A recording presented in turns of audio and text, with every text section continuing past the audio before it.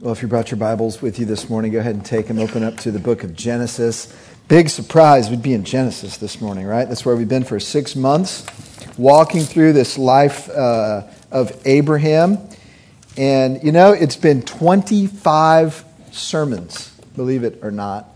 Of course, not 25 sermons from me. One of the beauties of the team teaching model is you've heard from numerous voices. You've heard from Lloyd, you've heard from Michael, heard from Bill, Eric Hoffman as well, taught a message or two in the last 25 and 6 months.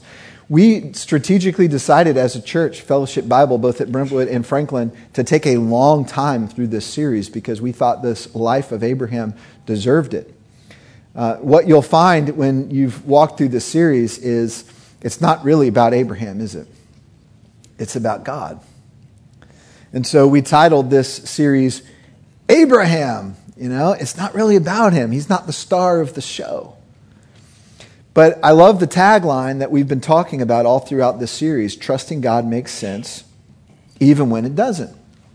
And that's been on the screens every week. In fact, that tagline is the title of this morning's summary message, the recap message, because we really wanted you to feel that tension, to engage in that idea. And you might have been puzzled by that a little bit. What do you mean? How does it ever not make sense to trust God? Or what is that? Don't you really mean, you know, trusting God makes sense even when it seems like it doesn't make sense, etc.? We want you to puzzle through that a little bit. And this morning, we actually want you to engage in this idea personally as you think through the last 6 months. And some of you have been to a number of these messages. Maybe others of you are joining us just recently. But all of you in the room, whether you've been here or whether even this morning is your first morning, you have an opportunity to think about the life of this man of faith, what God was doing in him, what God was birthing in him, and what it means for us. In other words, what it looks like this morning for our stories to intersect Abraham's story. And so that's what we're going to ask you to do. So how this will work is I'm going to recap, I'm going to summarize for probably 20, 25 minutes or so, kind of walk back through the story of Abraham's life. And I'm going to do that using the visuals and symbols that we've used throughout this series. We'll get to that. And then once we're through that, we're going to put a couple of questions on the screen behind me. And the questions are designed for you to reflect on and interact with. And you can use the space on the back of your program just to write down your thoughts if you choose to do that. And you don't have to share the answers to those questions with anybody. But we do want to give you an opportunity for some of you, if you feel like God would ask you to, or you feel like you would want to share what you wrote with some of the body, we're going to give you a chance for that too. So we've allotted some time near the end of the service for 4 or 5 or 6 of you, however much we have time for to share. And you don't have to, there's no pressure whatsoever, but I know that God has some beautiful and wonderful things to teach us as a body through some of you this morning. And I'm looking forward to that as kind of what our service will build to. Well, we want to start back in our summary here in Genesis chapter 12, because this is where the story of Abram, as he was called before God changed his name to Abraham. This is where Abram's story intersected with God's at the beginning. Genesis chapter 12. Now, this particular passage is one of the most important in Scripture. And the whole Bible, Genesis 12, 1 through 3, kind of marks the direction of the rest of the Scripture. Now, why is it such a significant part? Well, let me take you back to what we talked about in week 1 of this series. For those of you that were here, you'll remember this. For those of you that weren't, you'll hear this for the first time. God's plan throughout the whole Bible can be summarized in a pretty simple way. God is all about choosing a people of God to live in the place of God with access to the presence of God. That's what the whole Bible is all about, is God developing those themes. People of God, place of God, presence of God. And he sort of begins that direction with Abram. Now, it's significant to know that there, as far as we can tell from the Bible, there was nothing particularly special or really good about Abram before God appeared to him and spoke to him. In other words, God didn't look all around the earth and pick the one man that was the most righteous or the most devout or the most holy in some way. As far as we can tell, Abram was a normal guy. In fact, he was worshiping other gods, the gods of his father and forefathers. He was worshiping those gods before the true God, Yahweh, appeared to him. And I think the most you could say about Abram when God appeared to him was God looked around the earth and he saw a man, God did, that he knew would believe him. That simple. And so he goes to that man and he makes some promises to that man. And let's read about the promises in Genesis 12, beginning in verse 1. Now the Lord said to Abram, Go forth from your country and from your relatives and from your father's house to the land which I will show you, and I will make you a great nation. And I will bless you, and I will make your name great. And so shall you be a blessing. And I will bless those who bless you, and the one who curses you I will curse. And in you all the families of the earth will be blessed. Isn't that magnificent in scope? I mean, all the families of the earth. Now, what's happening here? Let's think about the people of God, place of God, presence of God. Start with the people. God is essentially saying, I am choosing one man, and from that one man, his offspring, his family, and then as the scripture develops, we'll find out later, spiritual children of Abraham, which we are in this room even. I'm going to pick from this one man a people of God. I'm going to draw people to myself through what's going to happen through Abraham and his descendants and this nation of Israel that I'm choosing. Well, what about the place of God? God says there is a place. Go to the land, he says. It's a specific, actual, physical piece of real estate. The land I will show you, and that becomes the place of God, this land. And Abram has to go blindly, right? God doesn't tell him it's going to be Canaan. We find that out later. Abram just follows God into this land that he will show him. And then what about the presence of God? What God is doing in this language of I will bless those who bless you, I will curse those who curse you, etc. He's essentially saying, I'm going to have a special, personal relationship with you. You will be I will be your God, and you will be my man. You will be, and your family will be my people. You see, the presence of God is entering in a very particular way into Abram's life. So, people of God, place of God, presence of God. That's where we started. Now, one of the early symbols we use, one of the key visuals that we wanted to draw your attention to is these two letters that we have right up here on this little table. The P stands for the promises of God in Abraham's life. That's everything that we just read. Genesis 12, 1 through 3, and God will reiterate those promises several times. But the R stands for the reality that Abraham, or Abram at first, entered into. And honestly, the reality was a lot different than the promise for Abraham most of his life.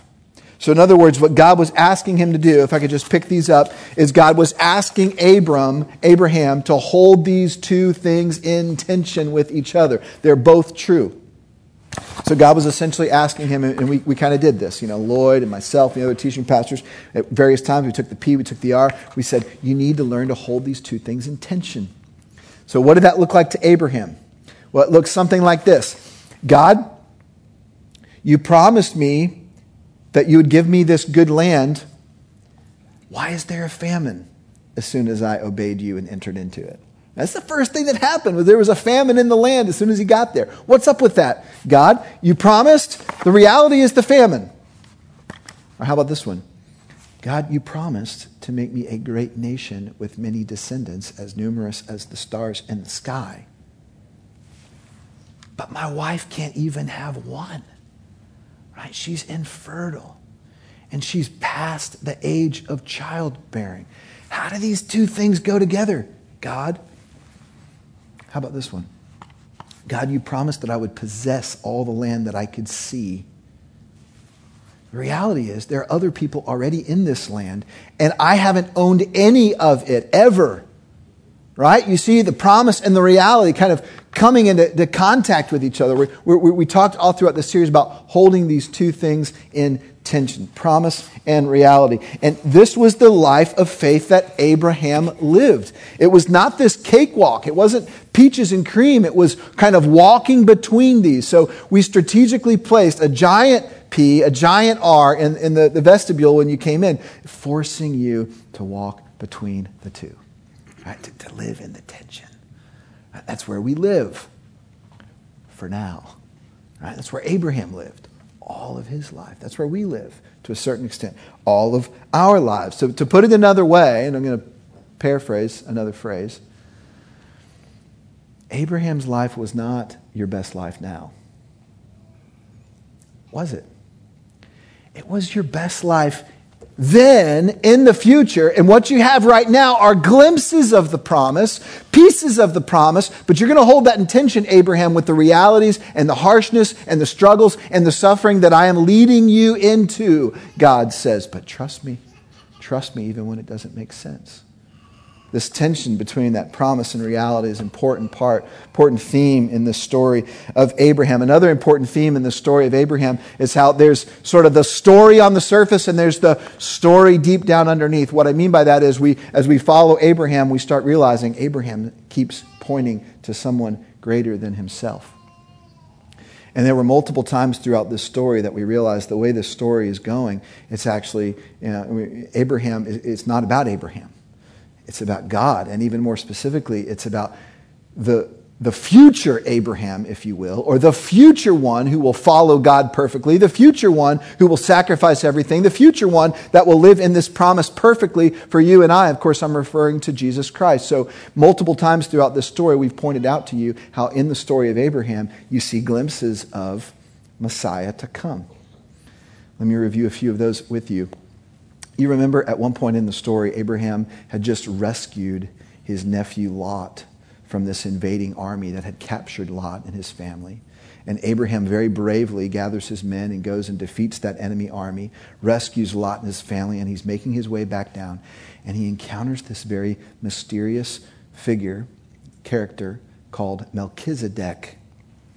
Melchizedek appears out of nowhere, and we know a couple things about him. We know he was a king. His name means King of Righteousness.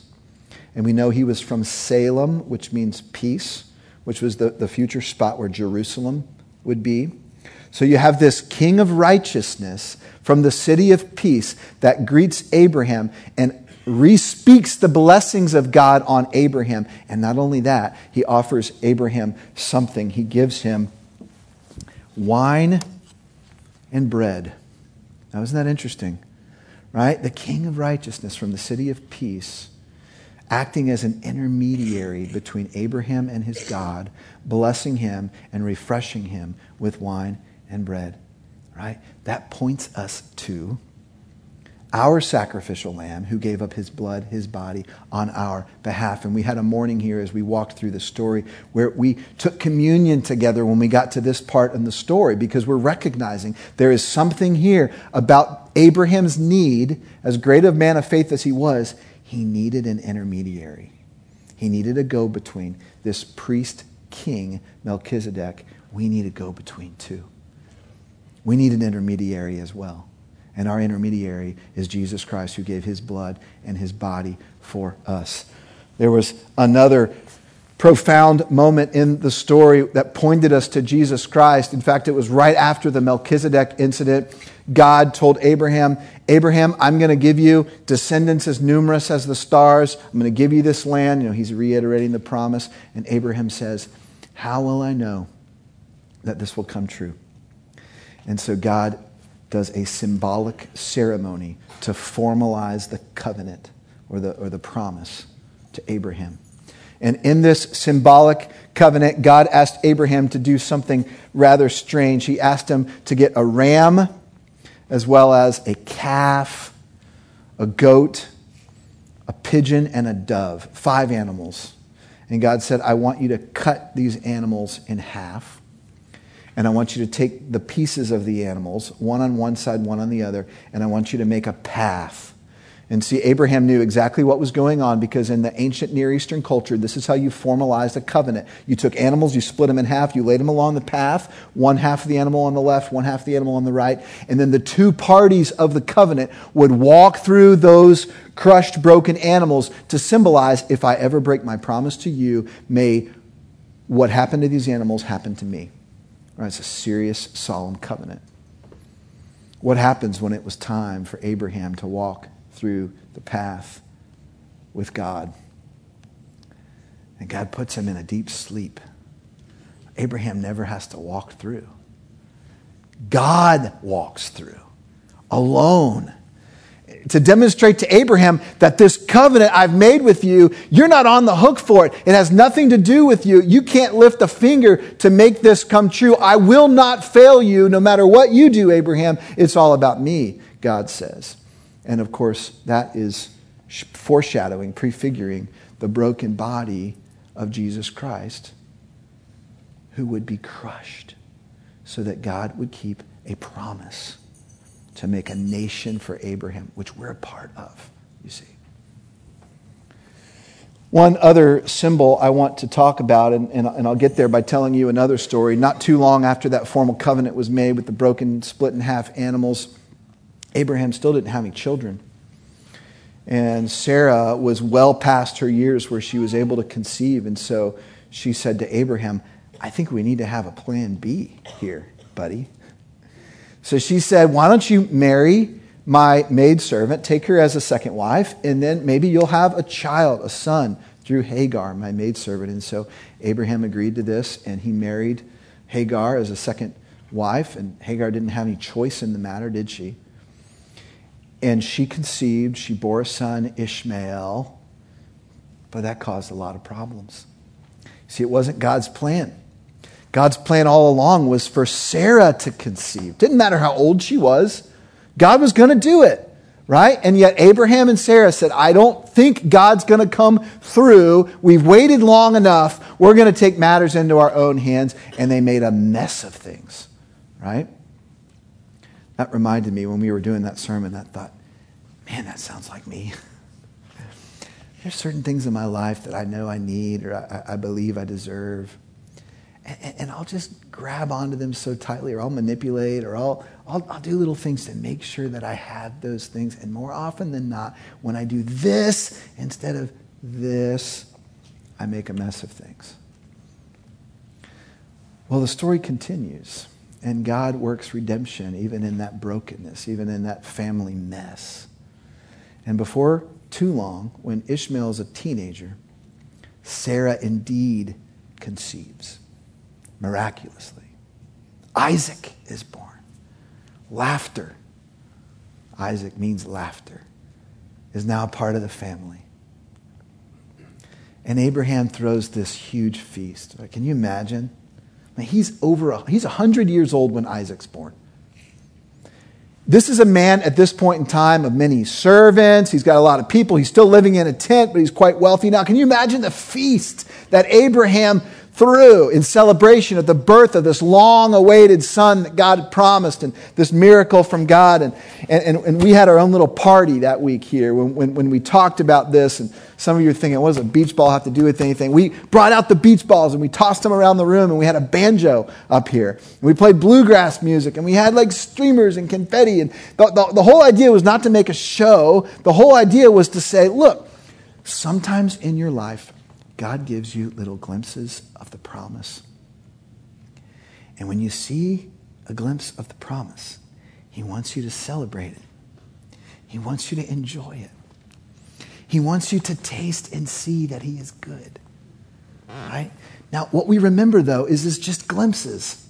Because immediately after the promise, there was more trauma and drama in the family. I mean, it was like whiplash for Abraham. It was like celebration, and then he's got to cast off Hagar and Ishmael in the very next chapter. Right? But listen, don't underestimate the power and importance of celebrating well. This is why God commanded the Hebrew people to feast, to eat, to drink. Right? That's how they worshiped. One of the ways that they worshiped, right? Was partying. They partied as a way to worship God. What does that look like? Is to say, God, everything good in my life that you've given to me, even though it's not everything I'd want, but everything good is from you. And I'm going to give you credit for it, and I'm going to worship you through this celebration. Now, this beach ball is very relevant to me right now because we're just coming off a vacation at the beach. Right? We were down there at the Emerald Coast with about half of Williamson County this past week. And we were down there, and we enjoyed it. And honestly, this was a vacation that we've been looking forward to for months.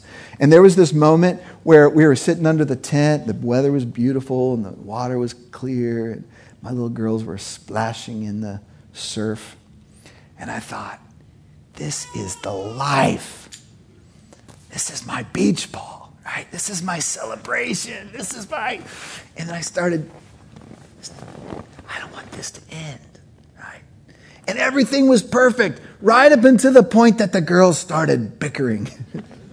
Right up in the point that our middle girl got like snapped at by this crab and you would have thought that her whole foot came off. I mean, right up to the point that the wind started blowing and started knocking down our tent. Right up to the point that we all got hungry and realized, no, this isn't fun anymore. Right up to the point. You see, the best things in our lives are only glimpses, right? They're fleeting. Enjoy them, celebrate. But don't think that your life is found here, right? This is what we do. We tend to squeeze. Some of you are getting really nervous right now that this beach ball is going to pop, right? This is what we do with the best things in our lives. Our children, our relationships, our homes, our stuff, our entertainment, our hobbies. God, life is found here. Don't take it from me.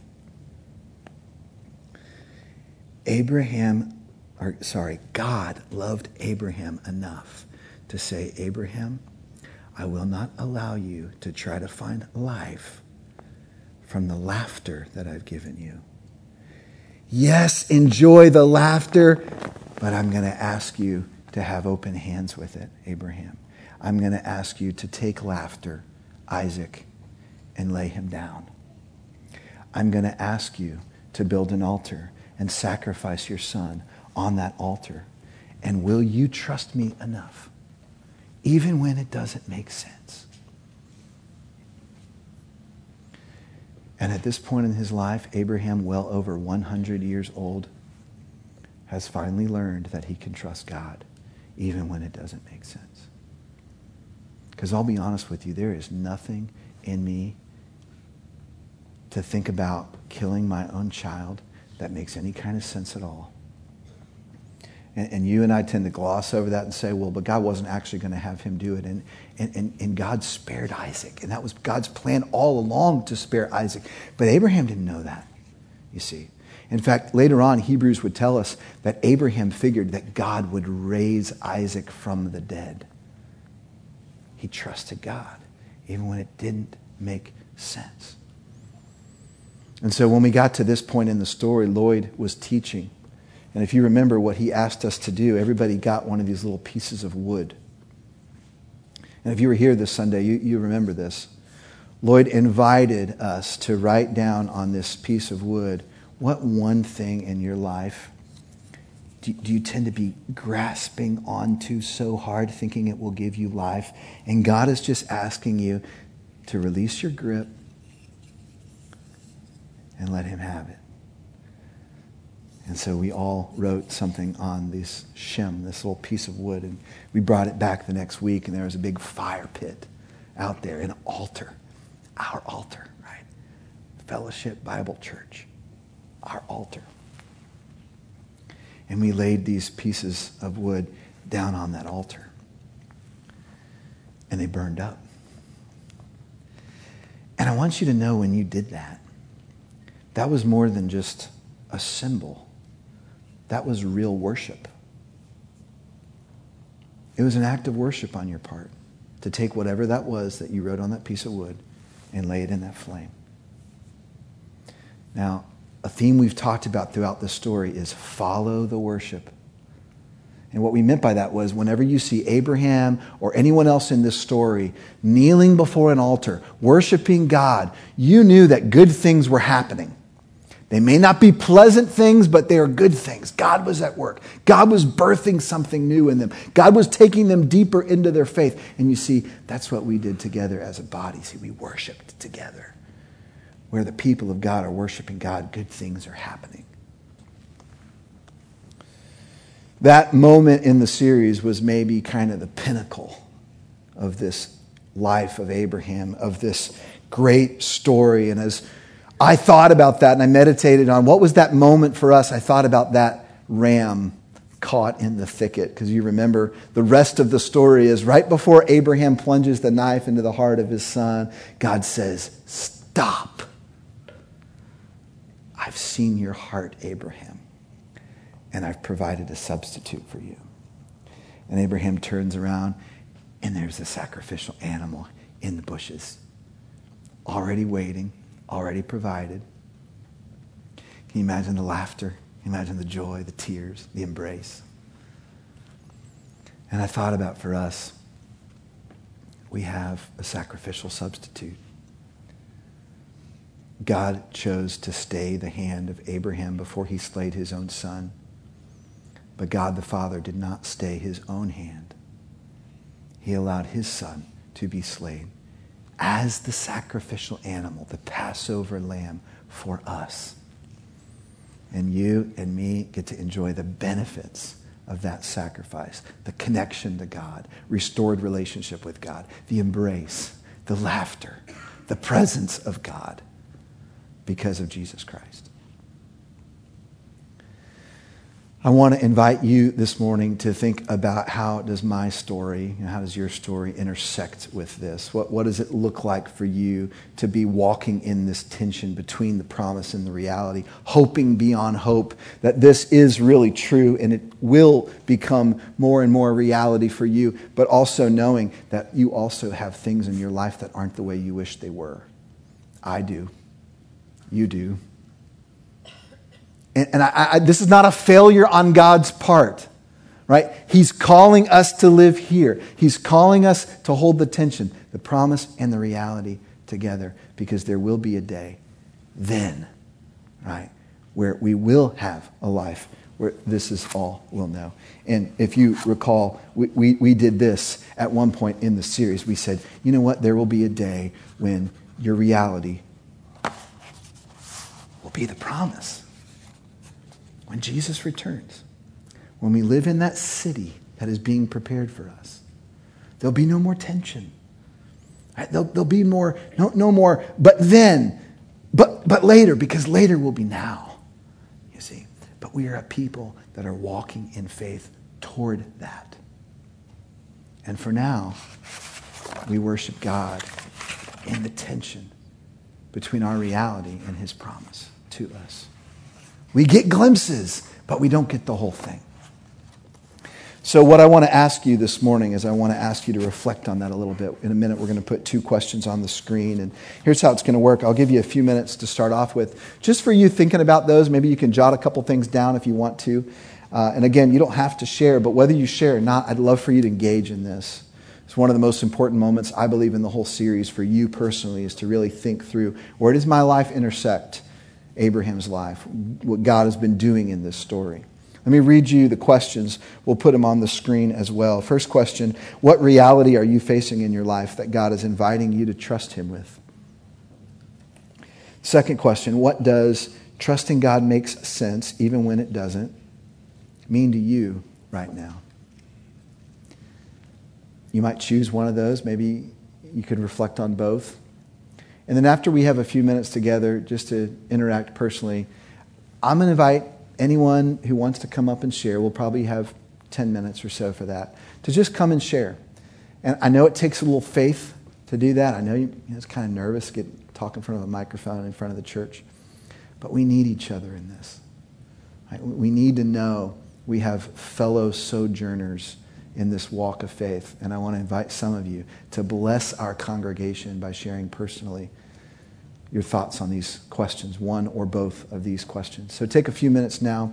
Let me pray for you as you get going here. Father, thank you for giving us a chance to think about such things. Thank you for calling us to live in a tension. But it's a tension where we know you're in control. You know, you're so true to your promises. And God, although we wish everything was the way it should be right now, we can walk toward that time in faith because we know you love us. You've demonstrated it to us time and time again. We have your presence through the Holy Spirit, through faith in Jesus Christ. And God, I pray for the work in our body, even right now as they're thinking and kind of praying about how they would respond to this.